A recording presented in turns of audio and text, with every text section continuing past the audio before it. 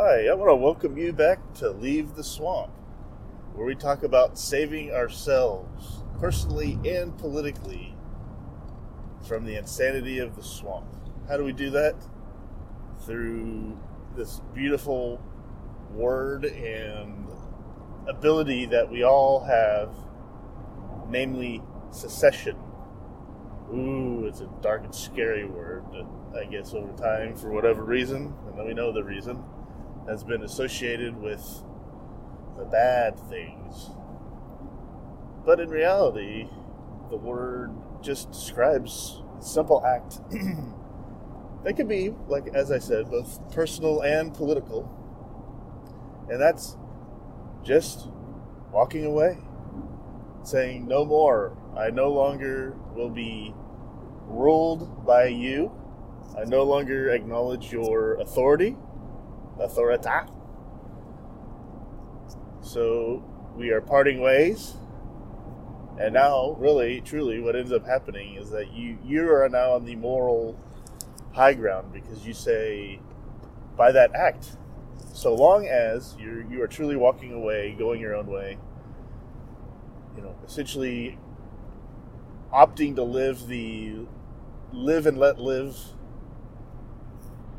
life, if you will, then if anything negative happens, say conflict over that, meaning the person or the thing, the entity you're walking away from, initiates conflict or aggression to prevent that from happening, well, that's all on them. You have the moral high ground. They are the devil spawn for doing that. But that's what we talk about here on Leave the Swamp, the LTS podcast. And truly, I was thinking about this and what this podcast, because of its subject matter, I'm venturing a guess that we can probably get on board on our side. I hate to say it, but let's call it the 1%. We're going to be the top 1%. That's truly what we are. Folks like us that understand and agree that now's the time, actually it's past the time, to secede. Not only politically, as I like to talk about here because I'm living in Texas. I'm actually driving right now. If you hear the background noise, which I'll try to block out as much as possible upon editing, of course, I believe Texas should secede immediately from the United States federal government, go its own way, be its own country, and dictate its own future. I hope you agree as well. I mean, otherwise, I don't know why you'd be listening, but maybe you don't necessarily agree yet, but there's that little seed that's been planted in your brain that that knows, yeah, that's what really needs to happen. But it's like subconscious. You know it to be true, but there's those chains, those mental chains around you that just hold you down to say, I don't know, could it be possible? We rely so much on the federal government for everything, the defense, oh my God, who would do the interstate highways, things of that nature. Trust me, quick answer, spoiler, we'd be okay. But, I get it. It's hard to come around, but you're listening to this podcast. You're listening to us here because you want that switch to be flipped. So, thank you for staying on and listening and going down this journey with us. We need you. But along those lines, I want to get back to this idea of the 1%. I believe what we're doing here, I believe the goal here is to stoke the brush fire of rebellion and secession in like-minded people's heads. You, being, one of them. Not necessarily light the brush fire, because you probably wouldn't be here if it wasn't already lit. At least having a little ember. Excuse me, sorry about that. So since you're here, what I want to do is stoke that ember. I want to throw some logs on the fire. I want to blow oxygen on that flame to get it to grow, to rise, to grow big, so that flame, your flame, can then engulf other people, like-minded people around you that perhaps haven't really thought about it, or thought it was pointless, or that there's no way it can happen. Those type people, they have a spark. It's already there. But their spark is the one that you need to put some of that newspaper on and stack some of those twigs on to start that little fire, to keep that fire and build it for them. We're like the remnant, if you will. But I say that's like the 2%. The 2% is really right now just the people that have the little tiny ember and the little tiny flame burning right now. Now, ideally, to really make this a serious movement, we need to get up to probably 10% of folks for things to really take notice. Now, what does that mean? What do those numbers mean? Well, in Texas, we have about 30 million people, and a lot more moving here every day. So we need to get in front of this really fast before too many bad ideas are brought by Californians and New Yorkers and Oregonians and Washingtonians or whatever, left coastians, to Texas to really screw things up. Now, don't get me wrong, this message is for those folks too, because your agenda, we can debate your agenda versus the less government agenda all day long. I'd rather have that discussion in Austin, as I've said before, rather than in Washington, D.C. fighting against 49 other states. Right? So why don't we have that as Texans here? We'll have that discussion. So you guys are, that look at yourselves as, leftists or far leftists. Number one, I don't know why you'd be moving here to get out of the left utopias of California and New York, if that were the case. However, I'll make a exception and invite you over as friends, and we can talk about stuff. We can talk things over, and then we can have a final decision on it in Austin rather than Mordor, DC. But anyway, would really be good. So if we got 1% of folks, we stoke that little flame of 1% of folks. Okay, let's see, 30 million, that'd be 300,000 people. That's a little mini army. That's at least a division, right? If we stoked those flames and had those flames burning hot, of 300,000 people, well, they can't help but probably influence, having a hot flame of 300,000 hot flames probably can't help but influence 10 other people each. What does that get us? That's 3 million people. 3 million is 10% of 30 million, right? If we had 3 million people with at least lukewarm, 300,000 burning hot, white hot flames, and then another 2.7 million of, definitely, I'm along for it. I may not have time to do much, but I'll mention it to everybody. I'll put a sticker on my car. I'll put a sticker on my cooler. I'll put a sign in my yard. I'll put a leave flag on my flagpole. I'll put a leave sign in my yard, a leave sticker on my car. And I'll mention it and I'll give them out to other folks. And hopefully they'll ask me what it means, and I'll say what it means is we'd rather fight over our political differences in Austin than Mordor, DC. That's basically what it is. We just don't want Biden to tell us what to do, or Kamala, or Pelosi. What we want is at least to have folks that we know, that we can talk to, that we send to Austin, and have those discussions here. Bottom line. So you, the 1%, I'm going to call you listeners now the 1%. The highest of the high. the greatest of the greatest, the founders, the 1%. You are the future. If anything is to change for the better, it's up to you, to us, to spread that word.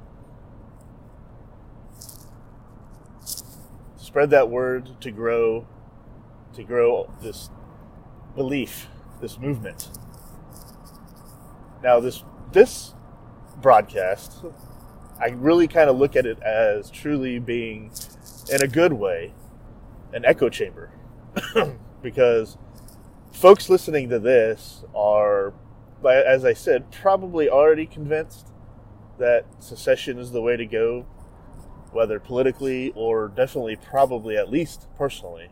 You got to get your affairs in order as much as you possibly can, at home, to help protect yourself and your family, make you as anti-fragile as possible for the bad things that are coming on the pike that have been set in motion by the federal government over the past how many odd years.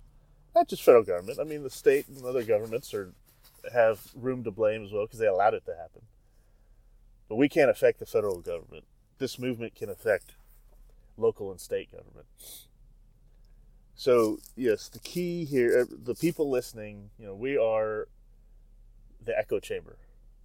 This is where you come to reinforce your belief, get new powder, new gunpowder to use on the trail when talking to folks about the secession movement, the Leave movement. The Leave movement is one of secession. The Leave movement is one of taking back control over your own life and debating issues about that will affect your life with your friends and families and colleagues rather than nameless bureaucrats living in Washington, D.C. that have no idea. They've never even been to Texas, probably, a lot of them. And then those bureaucrats that move to D.C. that are from Texas, well, I wouldn't say I have no hope for them, but I would say they're lost. They need to be brought back, not physically, but maybe mentally, need to be brought back to the fold at some point, or discarded, if they're too far gone. Hope that's not you. But yes, this is the echo chamber. The LTS podcast and broadcast is the echo chamber for the 1%. This is where we hone our skills and refine our arguments, refine our battle plan. This is where we create, define, and refine our battle plan. Here is the LTS podcast for the 1%, the echo chamber of the 1%. Think of it as this is our war room, if you will. And that's really what it would be. It may be a rhetorical war room, rhetorical war. But in any war, you need a war room. And that's what the LTS podcast is that. What's beautiful is it seems like now we're not necessarily fighting completely uphill against the tide. It seems that this whole, yes, and I'm going to use the word scamdemic.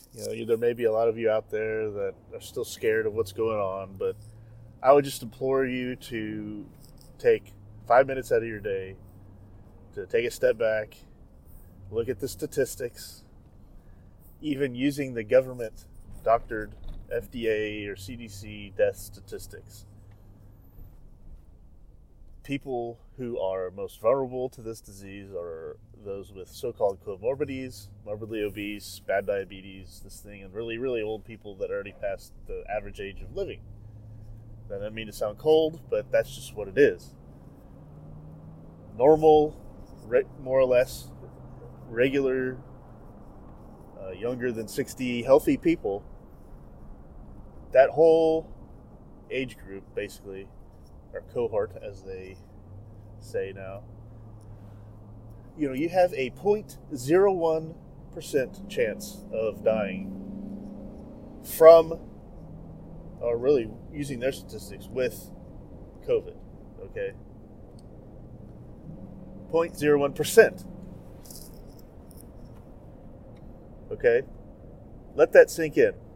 All this stuff that went on and all this government tyranny that they're still trying to do is from 0.01% chance.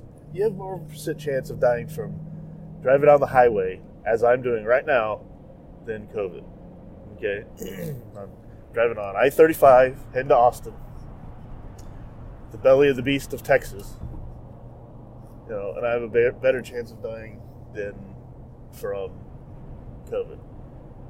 Now, if you get COVID, listen, think about this. You have a 1% chance of dying. So they did all this stuff, and we rolled over like whipped dogs, peed ourselves because of statistics like that. Now, don't get me wrong. At the beginning, I was like everybody else, but pretty soon. I mean, into May at least, we really started seeing and questioning and wondering. Is this really like that big a deal? So anyway, I implore you to look at that, because that is a microcosm or a metaphor or an example of what governments in their death throes, which is what the federal government is going through. They're about to start going through right now. They will pull out every trick in the book to make sure that we are still essentially enslaved to them. That these politicians to ensure they still have control over our lives. They'll pull out every trick. They'll make every false flag. We'll have every little tiny bug that comes around. Oh no, it's a new pandemic. Just don't believe anything. When a politician's lips move, they're lying. Don't believe what they say. I think, once again, I have a feeling that in the war room here, the war room echo chamber, that I'm kind of preaching to the choir. Or the 1%, the choir, the 1%. Y'all probably get that. But I had to get it on record. Anyway. But again, I'd rather have the conversation and the fight over what should be done about it. I mean, it should be way down to the local, of course, or to the individual. I mean, obviously, any health matter should be an individual choice. But at least I'd rather do state than dealing with any federal thing, having to deal with some arbitrary diktat from, the elected emperor in Mordor.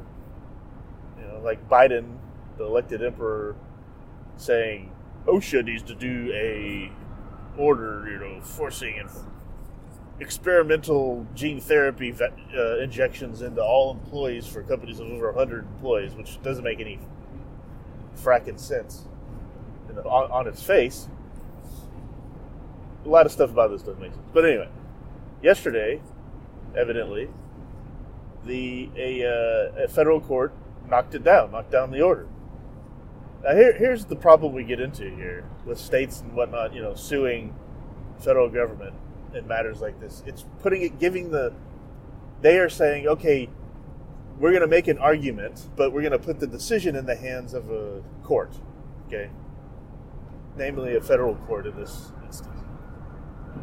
That's very dangerous, because if you can look through the history of the federal court system, of the absolutely horrendous and terrible decisions that have been made by lower courts and the Supreme Court, helping to legitimize the evisceration of any constitutional restraint on government, that putting your hands and faith into one of these courts making a proper decision, essentially what that means is I'm going to play your game.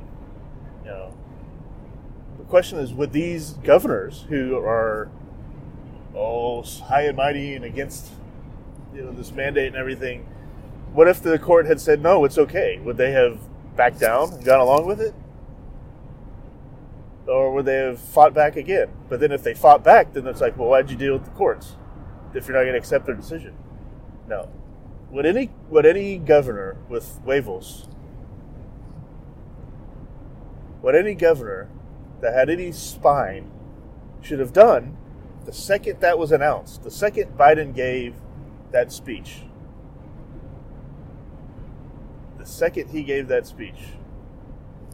they should have gone on, and here's what I would have done. If I was governor of Texas, at the end of the speech, I would have called a press conference, And I would have just quick 5 minutes got on, and I would have said, after listening to the president's speech tonight, it's been made clear to me that the federal government has no longer, as if we didn't know, has any respect for any private property rights or personal private property rights.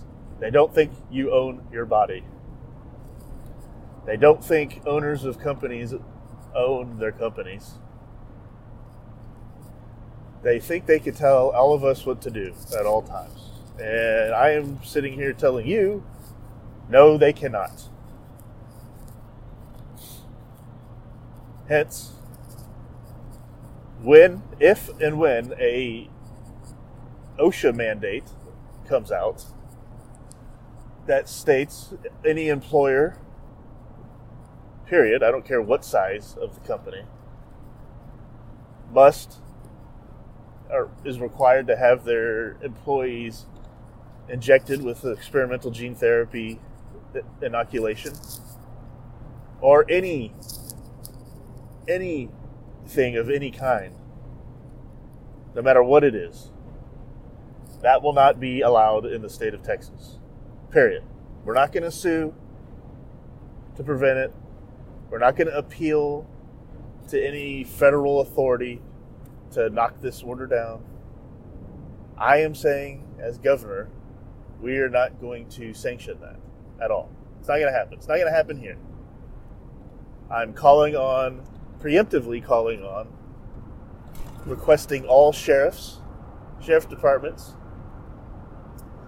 and I will be, if the order is announced, I will be activating the Texas Guard, National Guard, or State Guard, to defend any employer who refuses, or any employer that continues with the status quo and doesn't mess with requiring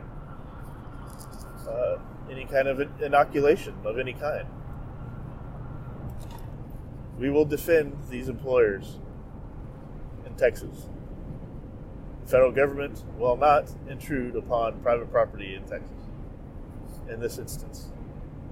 Now, I do acknowledge that there are many, many other areas where the federal government violates your private property rights. We'll be addressing those in the future. That is all. I'll take questions. And then, of course, the inevitable first question will be, aren't you endangering all people by not going along with this order? And I'd say, no. What I'm saying is the state will prevent the federal government, central government out of Mordor, D.C., to enforce any mandate such as this. If an employer wants to do it on their own, they're free to do that. That's what they want to do. Now, maybe they'll gain more employees because they want to work in an environment like that. But then again, maybe they'll lose a lot of employees because they don't want to work in an environment like that. That's going to be a decision that each individual employer will have to make. And they'll be free to do that because it's their business, it's their property. And that's it. Bam. Ching. Boom. Each individual makes their own decision about their health. In a free society, that's how it works. Period. No ifs, ands, or buts about it. Next question. Yes, hi, I'm Legal Dougal Deagle from the Daily Beagle. Question. What happens if, we know you said you're going to call on the sheriffs and the National Guard to help defend businesses in this instance. What happens if Biden, the president, what happens if President Biden sends down federal officers to enforce the rule? What happens if he sicks the IRS or the OCC or the banking to freeze accounts if this doesn't happen? What will happen then? What will you do? Well, as governor, to me, and I don't believe I'd be using this word, too extreme. If the federal government were to do that, I don't see how anyone else could look at it any other way as an act of war against the people of Texas. So how would we respond to that act of war? We'd have to wait and see. We have to wait and see how far they're willing to go. But one thing I would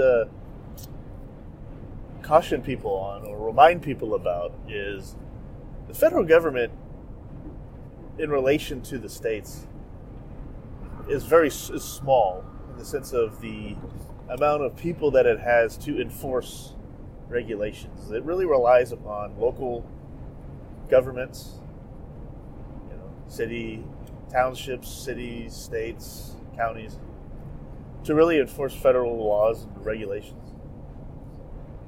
Otherwise, they would never be enforced. So I'll leave you with that, in that perhaps we just stop enforcing their laws. See what happens then. But along those lines, maybe it is time for the state of Texas to at least have its own backup financial system. We'll be talking more about that another time. Any other questions? So at this point, all the Upshur reporters will have, dumb donkey questions. Nothing responding to will make a difference. So, end of press conference, and then, man, talk about the the fallout from that. Gotta be great, because then the White House would be asked all about this the next day, and God, they'd be freaking out. But anyway,